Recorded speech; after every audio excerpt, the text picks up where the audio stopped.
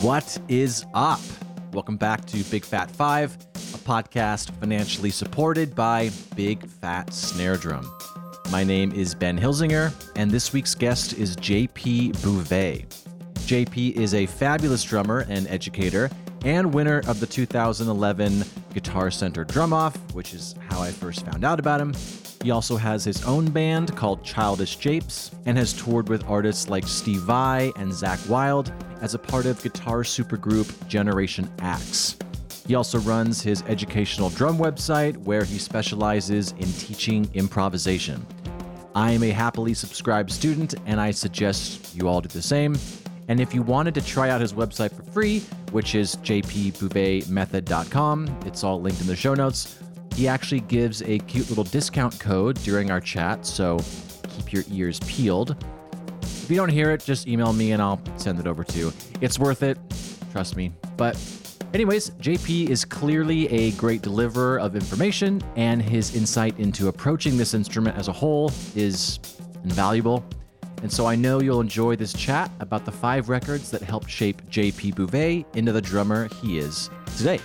Cheers.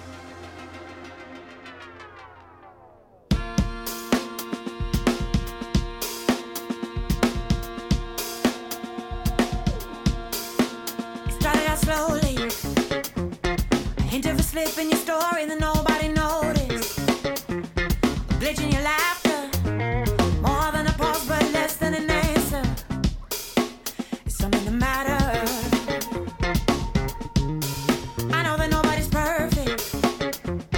Now you're making me feel like an inconvenience. And all has gone to pieces. Now we don't speak much about it, and you're more than often absent. We don't have to be this stagnant.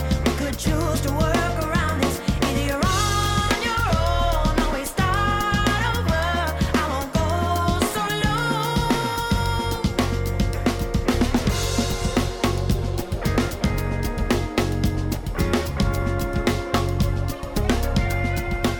I watch you choose your poison. For this list, what was your criteria for a record to be in the running and then ultimately make the top 5? I was thinking mostly about things that changed my personal drumming trajectory. I will talk about what aspects of the music were influential, but I think I speak for most instrumentalists when they can point to certain moments in their history that were really sort of internally transformative. Some of these records, I never listened to the other songs. They'll be like just one, like a song hit my radar, changed my life, and I became so obsessed with the song to the exclusion of the rest of the record. And I may have never listened to that song again after like a year. But the impact that some of these had, it's not the case with all of these, but the impact that some of these had on me personally, I still am often, like the inspiration from a specific track is sort of running underneath the surface, not that far below the surface of what I'm playing. It might be sort of pseudo-consciously on my mind when I'm thinking about stuff still today. And some of these records are things like, heard in high school and heard in college, which is, we're talking 10 to 15 years ago at this point. Mm-hmm. All right, well, I usually say, even though I asked drummers to give a key track, listen to the whole record. But maybe for you, I'll be like, no, only listen to this song. Don't listen to anything else. But so just let me know. But what non-drummer has had the most impact on you as a player? Yeah, I think I can name 2. Okay.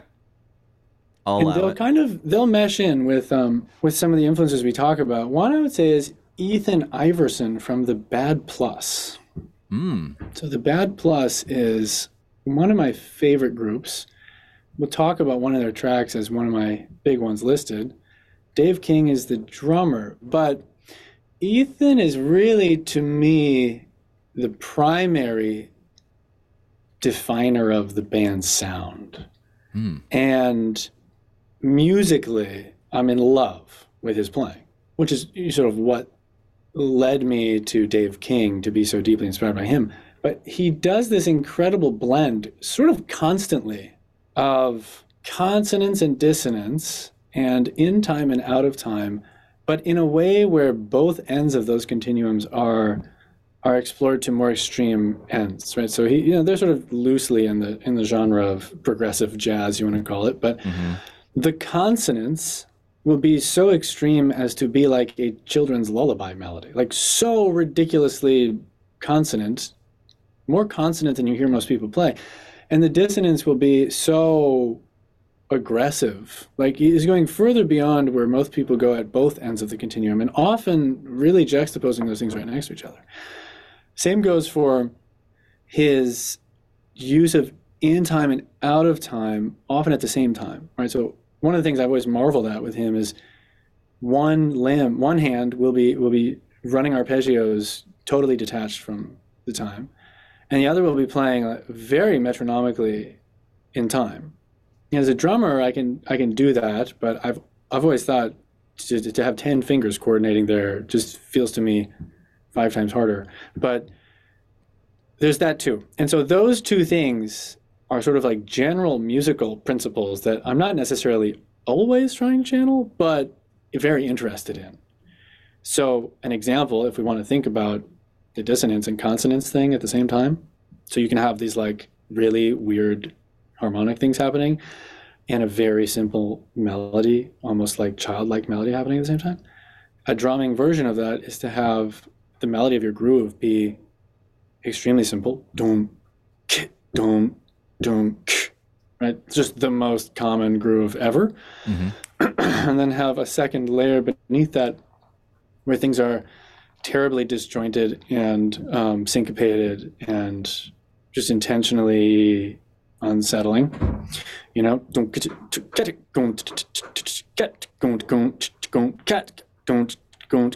you're trying to, I've worked on that at various times in my life.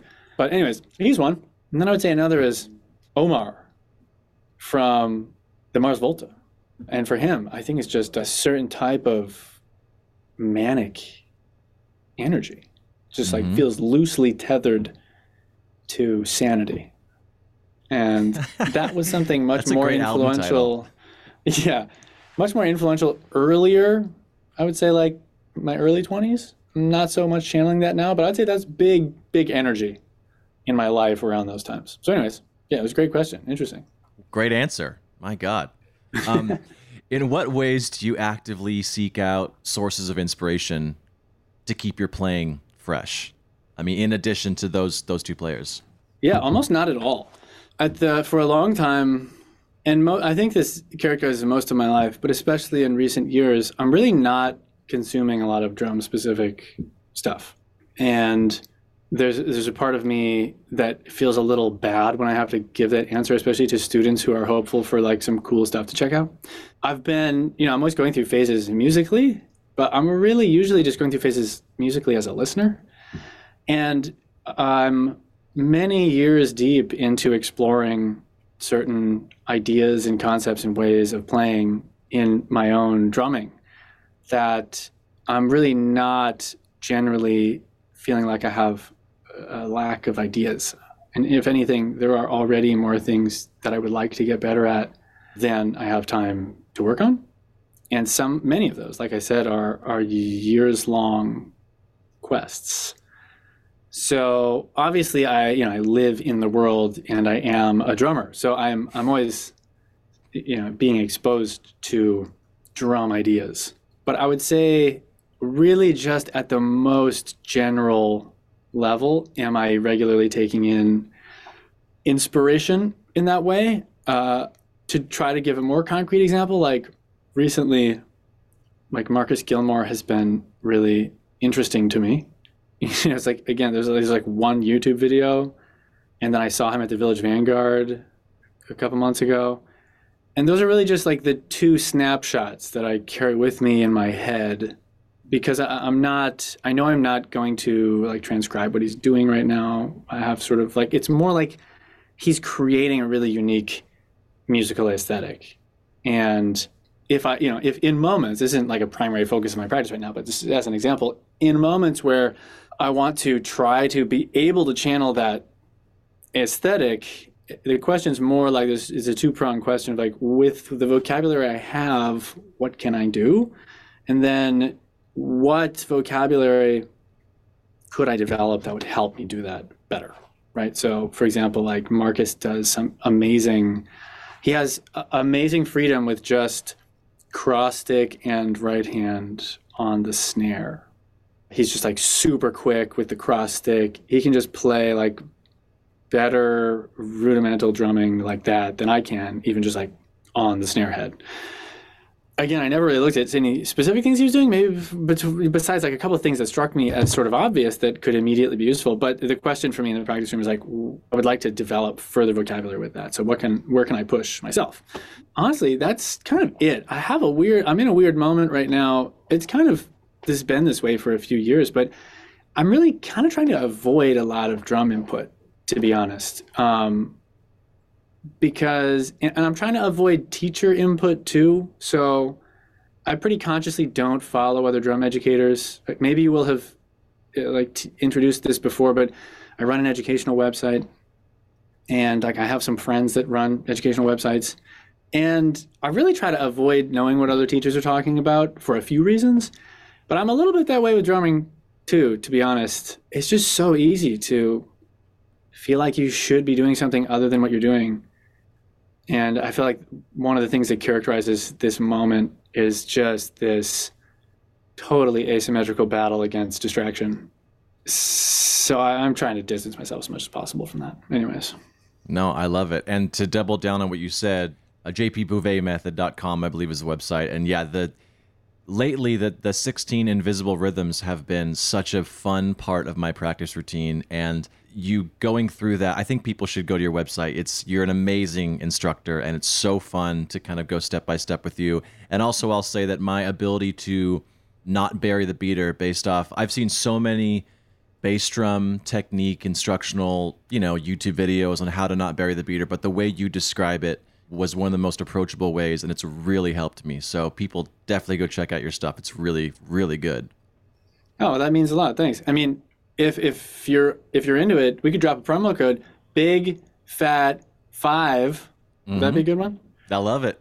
If you're listening, use Big Fat 5 when you sign up, and you'll get your first month totally free. And there's no obligation. You can just poke around, see the Kick Agility course or the 16 Invisible Rhythms course that Ben's talking about right now. I'll shoot you an email. We'll chat about your goals and stuff. But yeah, thanks for the plug. That's great. Hell yeah. Well, let's just hop into your Big Fat 5. Speaking of the promo code. So the first one is the Chick Corea Electric Band. The artist is, of course, Chick Corea. Released year's 1986. Key tracks, Get a Match, King Cockroach. And of course, the drummer is Dave Weckl, if people don't know. And take it away. Great. Got a Match. Got a Match is this. I don't remember where this came, like how this hit my radar, but it was really just the song, right? This is one of those albums. I have never, ever sat and listened to this whole album. Okay. And recurring theme, I'm really bad at being a fan of things. Almost, it's like I will be into some band's 8th album and like never go listen to the original stuff. And people hate that. But I don't know. I don't have the bandwidth, I guess. But Got a Match, super formative for me. I feel like this was one of the first jazz fusion tracks that I ever heard. Maybe my drum teacher showed it to me.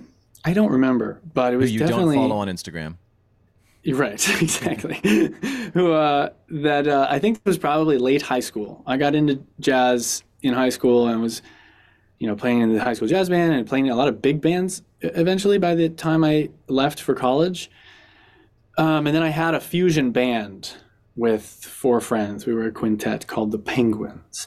And we played a bunch of stuff we thought was cool, Pat Metheny, some Dennis Chambers stuff, Freddie Hubbard. And I think at some point we did play Got a Match, but it's, as we will hear, it's a challenging piece. But anyways, the thing that was super formative for me here, that I can just always hear in my playing, even to this day, is the essentially what I now call a flow groove. And Dave Weckl was the first person I heard do this, which is when you are essentially improvising with your hands and feet as well in this case, right? So let's say I'm just like kind of improvising as a bass layer And then I'm also kind of playing a groove over top of it.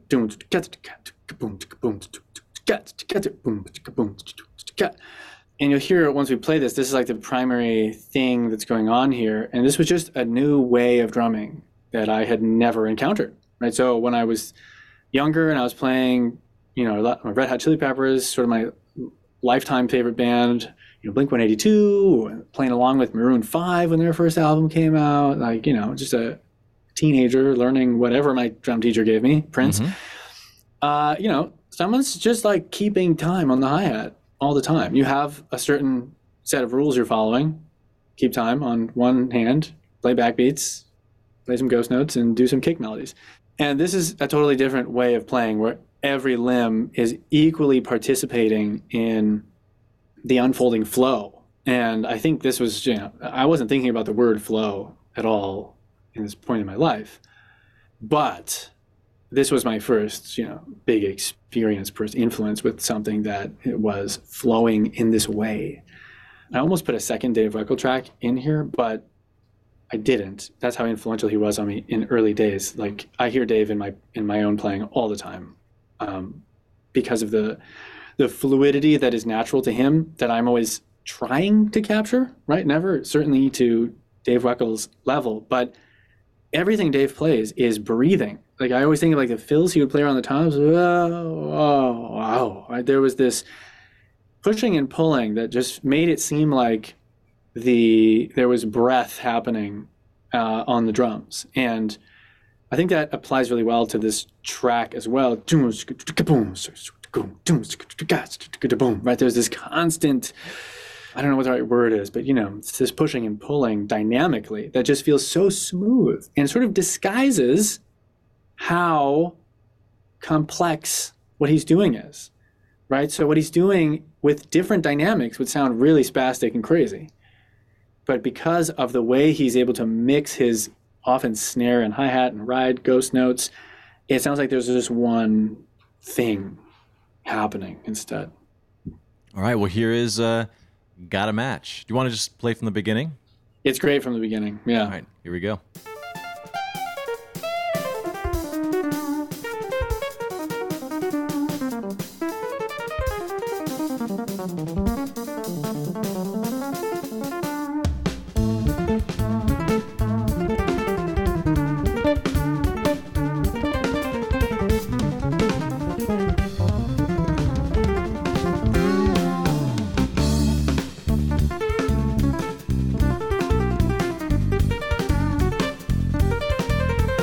The dynamic sensibility is just incredible.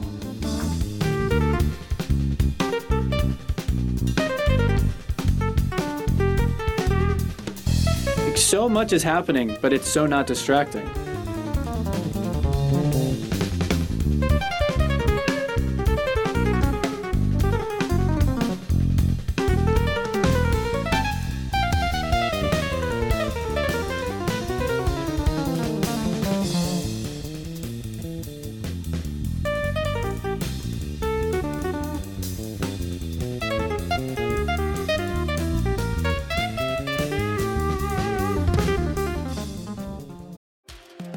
Hey y'all, I wanted to talk to you about a drum I've recently received from Preston at Vessel Drum Co. It's an ocean patinaed 14 by 5.5 snare drum, and it's incredible. It's got a 1.5 millimeter shell, brass shell, with 10 lugs, chrome over brass triple flange hoops, a trick 3-position strainer, 42 strand wires. It's lovely, it's loud, and it cuts and records as beautiful as a piece of butter cake. And Preston, actually, this is why it's called the ocean patina, is he covers the shell with seaweed and then drops it in the ocean for a certain period of time, and then it patinas with all these crazy cool designs. And if you all remember, Preston was actually one of the first guests on the podcast. When I first started out, I didn't really know what the Big Fat 5 format was going to be, or if it was going to be even Big Fat 5 at all.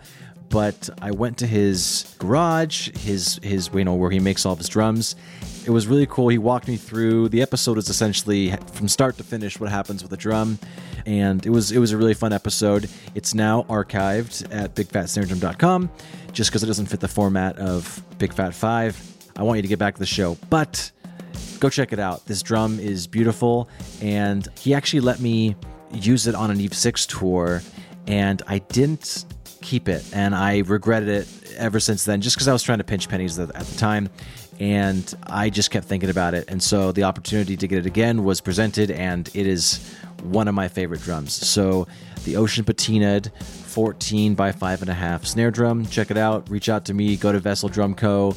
The Instagram's just at Vessel Drum Co. and check it out. It's amazing. It's beautiful. Sounds great. Bye. Number 2, not to move on from Dave, but if there's anyone to move on from Dave to, it's Brian Blade. So it's Perceptual is the record. The artist is Brian Blade and the Fellowship Band. Release year's 2000. Key tracks, Crooked Creek. And of course, like I said, Brian Blade. So take it away, and then we'll listen to some Crooked Creek. Yeah, Brian Blade. So this is such a different operating system that Brian Blade is running than Dave Weckl, at least in Got a Match.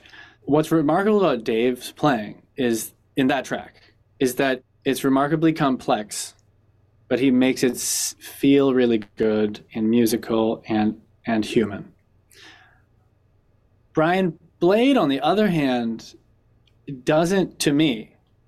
I've never watched an interview. I don't know what he's thinking. But to me, it seems like he's completely uninterested in trying to do something complicated. Right? When I listened to this song, right, this song it was powerful for a couple of reasons.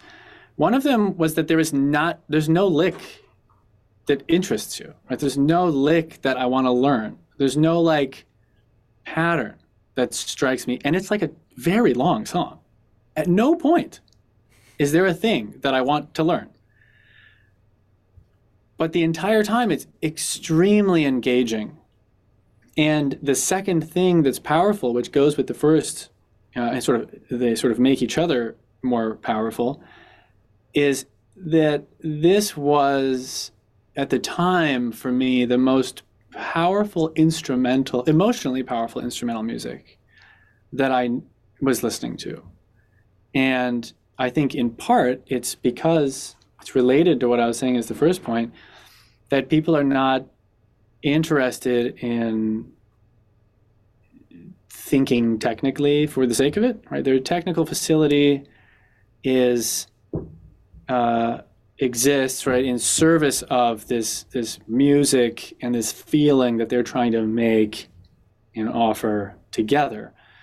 And this is one of those songs where the nostalgia is so deep that, like, whenever I listen to it, I'm just in such a sort of peaceful and an appreciative place, because I used to listen to this song a lot. This would just be like my sort of meditative song as a young man, late teens, early 20s.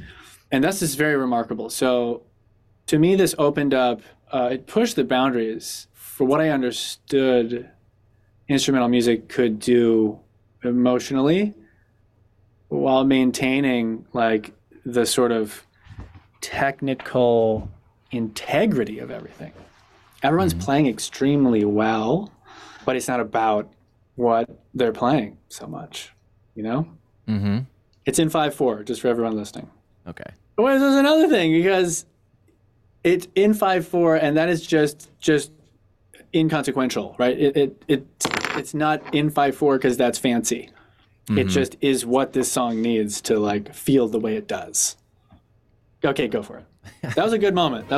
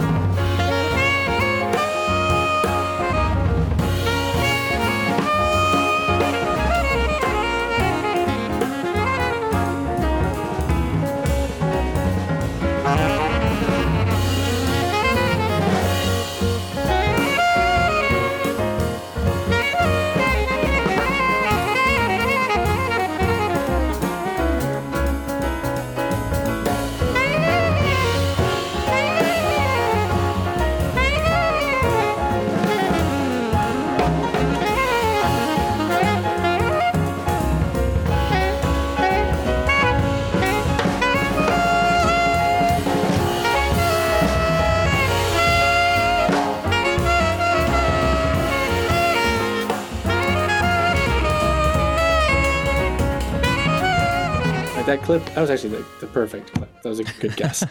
Because you hear so many different things. You hear the band is so comfortable in this time signature. I mean, that guitar line, all these upbeats just sort of like coasting over the 5/4 is such a, I don't know, just a creative comping move, right? This is a background part. And then the other thing that's so interesting about this record is the instrumentation. You have, for I think all of it, you have 2 guitars, and one, I believe, again, terrible fan, people are going to correct me all over the place if I'm wrong here. Well, one of them is often fretless and is probably Dave Fusinski. I don't know. But, and then 2 saxes, if I'm not mistaken, as well. So the instrumentation gives the opportunity, and there's piano, if I'm not mistaken. I think so. There's 2 guitars and piano. It's just like the ability to make so much lush texture. But as any piano player and guitar player knows, right, playing with just one other, you have to be very careful about you have to be more thoughtful about what you're playing because you can step on each other's toes a lot. Mm-hmm. So to have 3 of them playing is, everyone has to be really listening hard, which they obviously are in this record, and they have to be just like very intentional about the parts. And I think it actually ends up giving more improvisational structure to what's going on because people find little lines that they can repeat. People find a range that they can sit in. And it ends up actually feeling more planned, even if it's not, because you're not just like comping with all of the tools you could possibly use. Just so special, right? And you can hear him playing there. Again, this for me pushed me away from what am I playing toward how am I using what I'm playing to serve the song, right? We chose one of the highest energy moments, but a lot of this very long song and a lot of this album is really low key, and no one is interested in like, oh, I'm gonna put a cool lick here. Like, no. It's just not the operating system that the band is running, and it's really powerful to hear that, and a really great juxtaposition next to like Chick and Dave, who are also making like music with feeling, but it's just a totally different place to be coming from. Mm-hmm. All right, let's move on to number 3. The album is Flood. The artist is Herbie Hancock. The release year is 1975. Key track is Actual Proof. And the drummer who's not talked about maybe one other time on this podcast, but it's Mike Clark. So take it away. Yeah, not talked about enough in general, I feel like, but this record kind of just has a simple influence on me, is that like Mike's way of playing these super tight grooves. And it's interesting because there's similarities and differences with Dave. Not so much Brian, there's a bit more distance between them, but he is just like this boom, boom, right? Especially on hi-hat grooves. This, like I mentioned, the flow grooves idea earlier where you're improvising and you're playing a groove, right? In Dave with Gotta Match, that comes in and out, but then he also, hops back into pretty, jazz comping on the ride and stuff. Here, we're pretty committed to grooving, and everything about Mike's playing and sound on this, to me, just like register as a moment where I was like, oh, I've just been introduced to like a new color on the palette, a new thing musically. And I feel like it's something I'm still using almost all the time. And sort of the flashback I have when I think about it is this record and a couple other Herbie records where Mike's basically doing this. Mm-hmm. But this one's a little simpler in the sense that it just introduced me to this.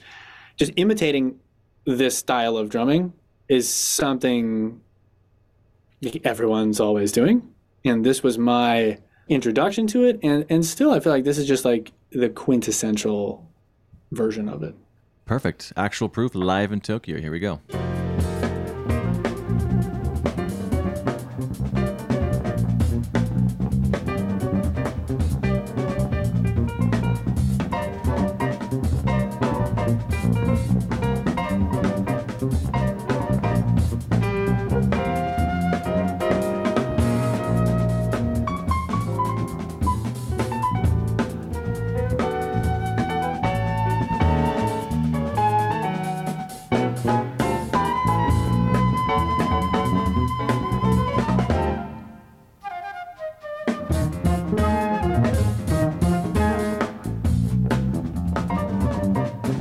as hell. Yeah, and if you listen to the hi-hat, that's where you can really hear the hands working together, inserting all sorts of doubles, paradiddles, groups of three, inverted doubles and stuff around the groove.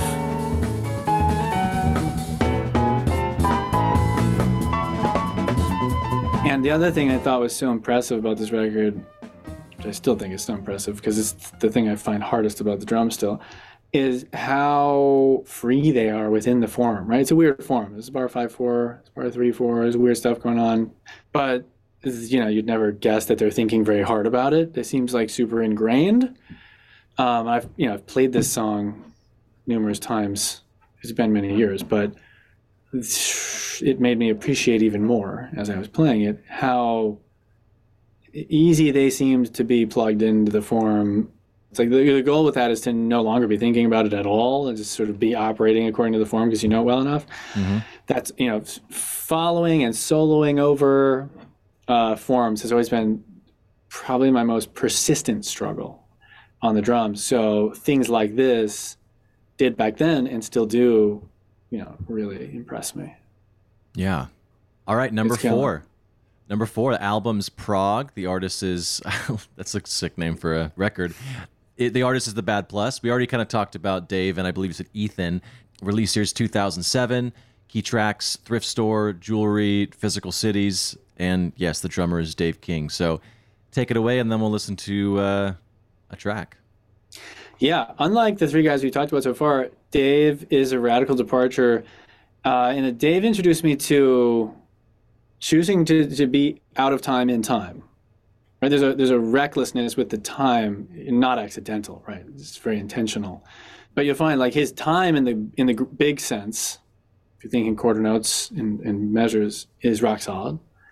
But he will play with the placement of notes within that, and he will play with the dynamics in a way at the same time that really makes it feel like you are just sort of at times hanging on for dear life, right? And there are tracks where it's like, super on the grid, none of what I'm talking about. But as you'll hear in Thrift Store Jewelry, it's just loose, just loose. But it grooves. And it was basically like, if you think about what we've listened to so far as sort of formative of my early drumming life, this, I would say, is a primary track for my current drumming life. So when I am playing gigs around New York now, I'm much more often thinking about this aesthetic that Dave King creates as opposed to Dave Weckl. Well, Brian Blade, I'm still thinking about a good bit because that's kind of the music I'm in. But this just takes the possible timing options and just pushes them further, And that's why he goes dude, Bad Plus is just like sort of a miracle trio, in my opinion. Like what I described about Ethan Iverson and Dave King, the fact that they found each other is really just like meant to be. And Reed Anderson on the bass is the perfect complement. But anyways, yeah, play this track and you'll hear what I'm talking about.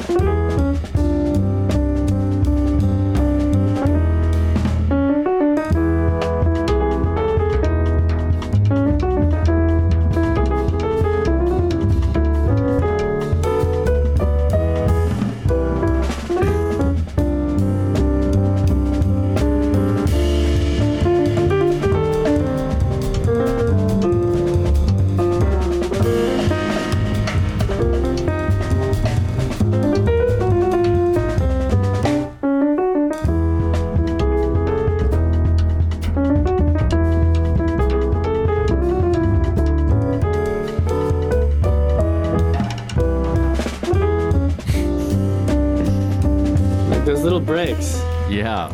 You can't, there's no way to transcribe that in any sensible way.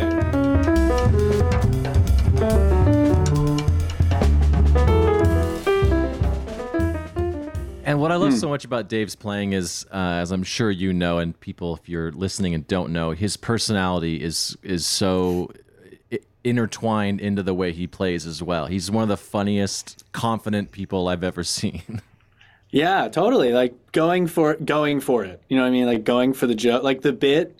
Yeah. But like his music, let me make sure this doesn't come out in the wrong way. Like there's the same spirit of going for a bit, but not in the sense that you're joking about anything and dead serious, right? But like you're going for the thing, and you're not at all questioning whether or not it is, in a joke's case, funny, or in music's case, excellent, or whatever it might be.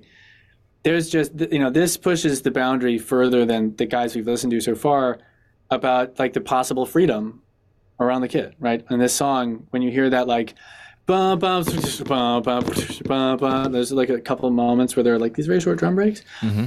It's just like, like, it's just kind of a little totally untranscribable drum spasm, right? It's a spasm, yeah. And even the, like a controlled spasm, and even the like, at the end of the form, it's like down, ba-bum, ba-ba-da-ba-ba-ba, right? He says this ba-bum. Like the ba-bum is like totally rushed, right? It doesn't matter. Like none of it matters in that way. And if it was perfect, it would lose everything special about the thing. You know what I mean? So it's an interesting evolution to think about Mike Clark to Dave. I feel like Dave's probably, well, I don't know Dave's influences at all, but like Mike's like super metronomic. That's what makes it like the whole time. And Dave is that's not the MO whatsoever. If you listen to the song Physical Cities, which we don't necessarily have to do now on that album, it's super in time. Right? It's none of what I'm talking about right now. But what Dave introduced me to through the Bad Plus was the further possibilities of just placement in and around time. And the thing I'm often thinking about with this is, in time, out of time. I'm playing in time, out of time, meaning that the big time is in time and the smaller subdivisions are malleable.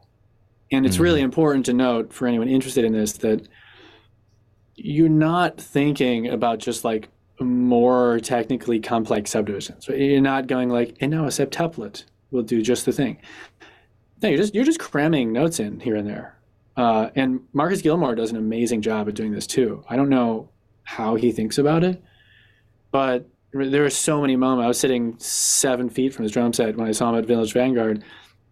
There are so many moments when like it's definitely not 3, 4, or 6 or 8 notes happening within quarter notes and eighth notes, obviously intentionally, and to incredible effect, because we are so programmed with those sort of standard subdivisions for good reason that when someone can really play freely with others, just the category of other in there's just something magical about it, because we just don't have, the average listener, myself included, doesn't have the ability to understand in the moment. Even at a sort of like a subconscious rhythmic level of like, yes, okay, this is a time I recognize, right? There's a kind of push and pull that is unfamiliar. And that's where you kind of get that rub with something really special with music where you're like, wow, I don't understand, and it's beautiful. Yeah, notation's just like a standardized way to communicate with other musicians, but you shouldn't feel, that's not a box you have to stay in. So 100%. It's very approximate. It's a very approximate representation. In the same way that a word tree is an almost meaningless representation of the infinite number of trees it could represent. Same goes for playing, right? Mm-hmm. Yeah, when you were saying nothing matters, I literally imagined Dave just looking at the camera going, nothing matters. And you're like, oh yeah, you're right. Yeah. All right, well, let's go to number 5. The album is I Have the Room Above Her. The artists are Bill Frisell, Joe Lovano, and Paul Motion. And the release here is 2004, key tracks Osmosis Part 1. But yeah, take it away. Let's talk about Bill Frisell and all that jazz. All that jazz. Yeah, so this, honestly, Paul hit my radar. I was trying to, in putting these in, I tried to put these in chronological order. Mm-hmm. So Paul really only hit my radar in any serious way last 2 years. And part of my personal musical evolution and my preferences has just very clearly moved more decisively toward improvised music and toward, the all-encompassing term of jazz. And perhaps that's just me losing my youthful energy and therefore my interest whatsoever in being in like a punk band or anything of that sort, I don't know. Yeah. I'm just tired already, but but so the other trend that we're loosely tracing with these ones is this sort of ever-growing freedom, or the possibilities of what is allowed, what is on the palette as a drummer. And honestly, I started playing with a friend, a now friend, an acquaintance at the time, Greg Lapine, who's a friend of a friend. And he introduced me. He was writing, I basically was like, hey, I just graduated college. I went back to school for 3 years and graduated in 2022. But I came back out of that, and 4 years had suddenly passed, basically. We also had a child at the end of that. So I was a very different person, interested in different things, having gone through a very transformative several years in every way, really, intellectually, spiritually, socially, with my family in all ways. I just came out the other side like really blank canvas musically. I was like, I know that what I care about most is being involved in music that is just the purest outlet for me to explore musically, as free as possible without losing the musical integrity for the listener, right? So there's a lot of free jazz that I just struggle with. And performing free jazz too freely just feels too self-serving. I've always felt, and I tell my students this with drum solos all the time, that taking your audience into consideration is part of the art, right? Because it's a journey you're meant to go on together, and you're the guide. So if you just leave people behind, that's not fun for them, and it really shouldn't be fun for you. Sort of abdicating your responsibility as a person who is in a rare position to control music in a way that could be impactful. You're not. So you have a little bit of a responsibility, but you have a very wide berth, right? You could do almost anything. So anyways, the trajectory's been like much more toward trying to create opportunities to play as freely as possible. And Greg came along and had just moved back to the city. Anyways, we linked up. I was trying to play more improvised music. He was trying to get a band together. And he introduced me to a bunch of great stuff. And I was like, where has this music been all my life? I would have loved this the whole time. This is like my shit. Mm-hmm. And it's just like Bill, everything Bill Frisell touches is sort of gold. He's just a special guy. And he captures a lot of what I'm saying, I feel like, musically, where, I've seen him play, and I've listened to a lot of records. He's on so many records, but he will go anywhere, and he is obviously exploring, what is the contents of his vocabulary extremely freely. But it's never obnoxious. It's never self-serving. Like, it's always listenable. It's always really cool. And Paul, as you'll hear in this track, was the first time I heard a drummer really not follow any of the drum rules that I thought were all required. So he becomes more of a texture in this recording, and he's not playing in time, but he's able to do it very uniquely. Him and John Christensen, another favorite, able to do it in a way that like I want to listen, which is so hard to do. Right? Mm-hmm. To play out of time and it not suck is something you can only do if you've become just a master of playing in time very sensitively. And right, obviously, like Paul Motion's famous for his work with like the Bill Evans Trio, just really like kind of straight ahead stuff, and it's really inspiring, and it makes a lot of sense, I think, to me to see such a master later in life arrive at this point of like textural sensitivity that, again, if we were talking about like Brian Blade not being concerned about like quote unquote licks, and then kind of the same for Dave King, like expanding the freedom of time. Like this is just like jumping off the deep end of whatever that trajectory is, and just using your instrument as a series of colors to contribute. Hell yeah. Well, here's Osmosis Part 1.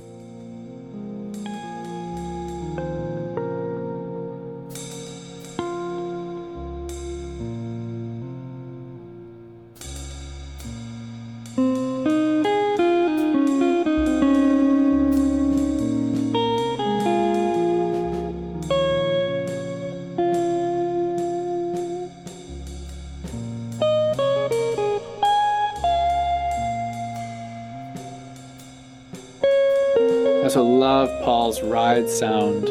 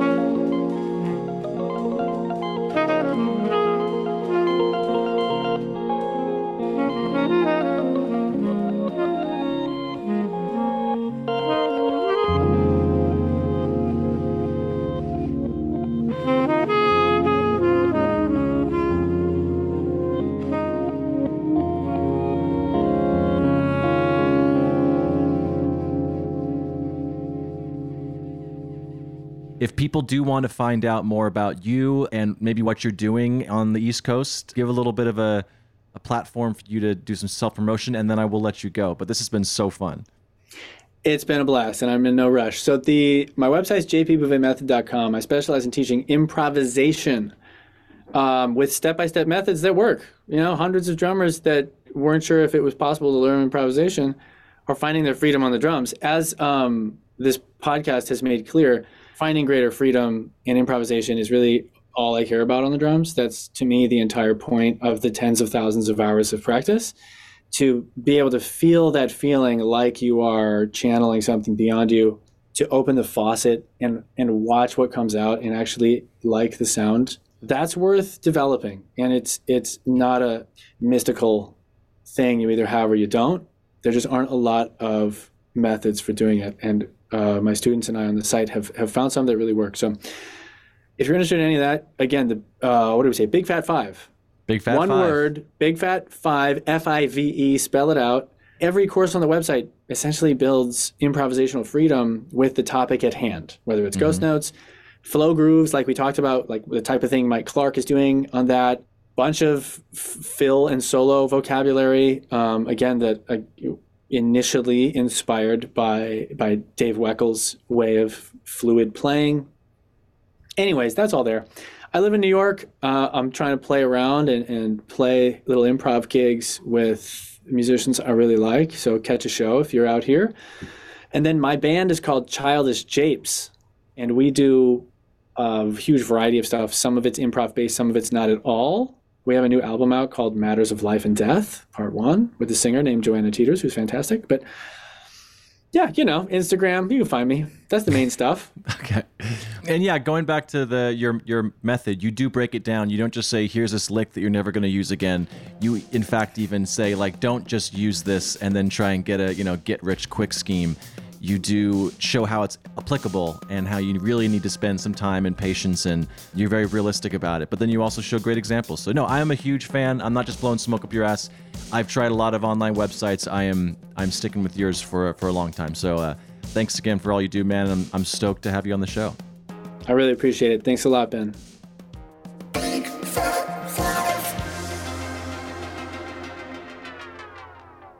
All right, today's big fat favorite is from Michael Benjamin Lerner. Sorry, I'm a little conceited there. And he's from the band Telekinesis. He's a songwriter, singer, plays drum. He's everything in the band. So the album, or one of the albums he chose, is Lola versus Power Man and the Money Ground Part 1. The artist is The Kinks. The release year is 1970. Key track is Strangers, and the drummer is Mick Avery. So here's what Michael had to say. Let me get this out of the way on the onset. Mick Avery is a highly underrated drummer. He doesn't get put in the pantheon of the Ringos, the Moons, or the Bonhams, but he deserves to be in that conversation. The Kinks themselves sort of fall into that category as a band. They were always the misfits of all the aforementioned peers at their time, but there are days when I feel like they were the best band on earth. This song, in particular, is one that I adore tremendously. While I'm a student of the drums, I am also a student of recording, and I often find myself returning to this song to remind myself that it's very easy to go down the rabbit hole of thinking you need $1 million in equipment, top-of-the-line drums, etc. And when I feel myself starting to go down that rabbit hole, I'll put on this song and listen to the end where the toms have their moment, and you can literally hear how badly tuned they are, or probably what's most likely, how old the drum heads are. And I adore that they didn't fix it, or spend hours or money on getting new heads, or redoing the take because the drums were making that bow wow wow wow wow noise. They were all that we all seem to despise. Because ultimately, this song is unfuckwithable, and you couldn't ruin it even if you tried. All right, here is Strangers by The Kinks.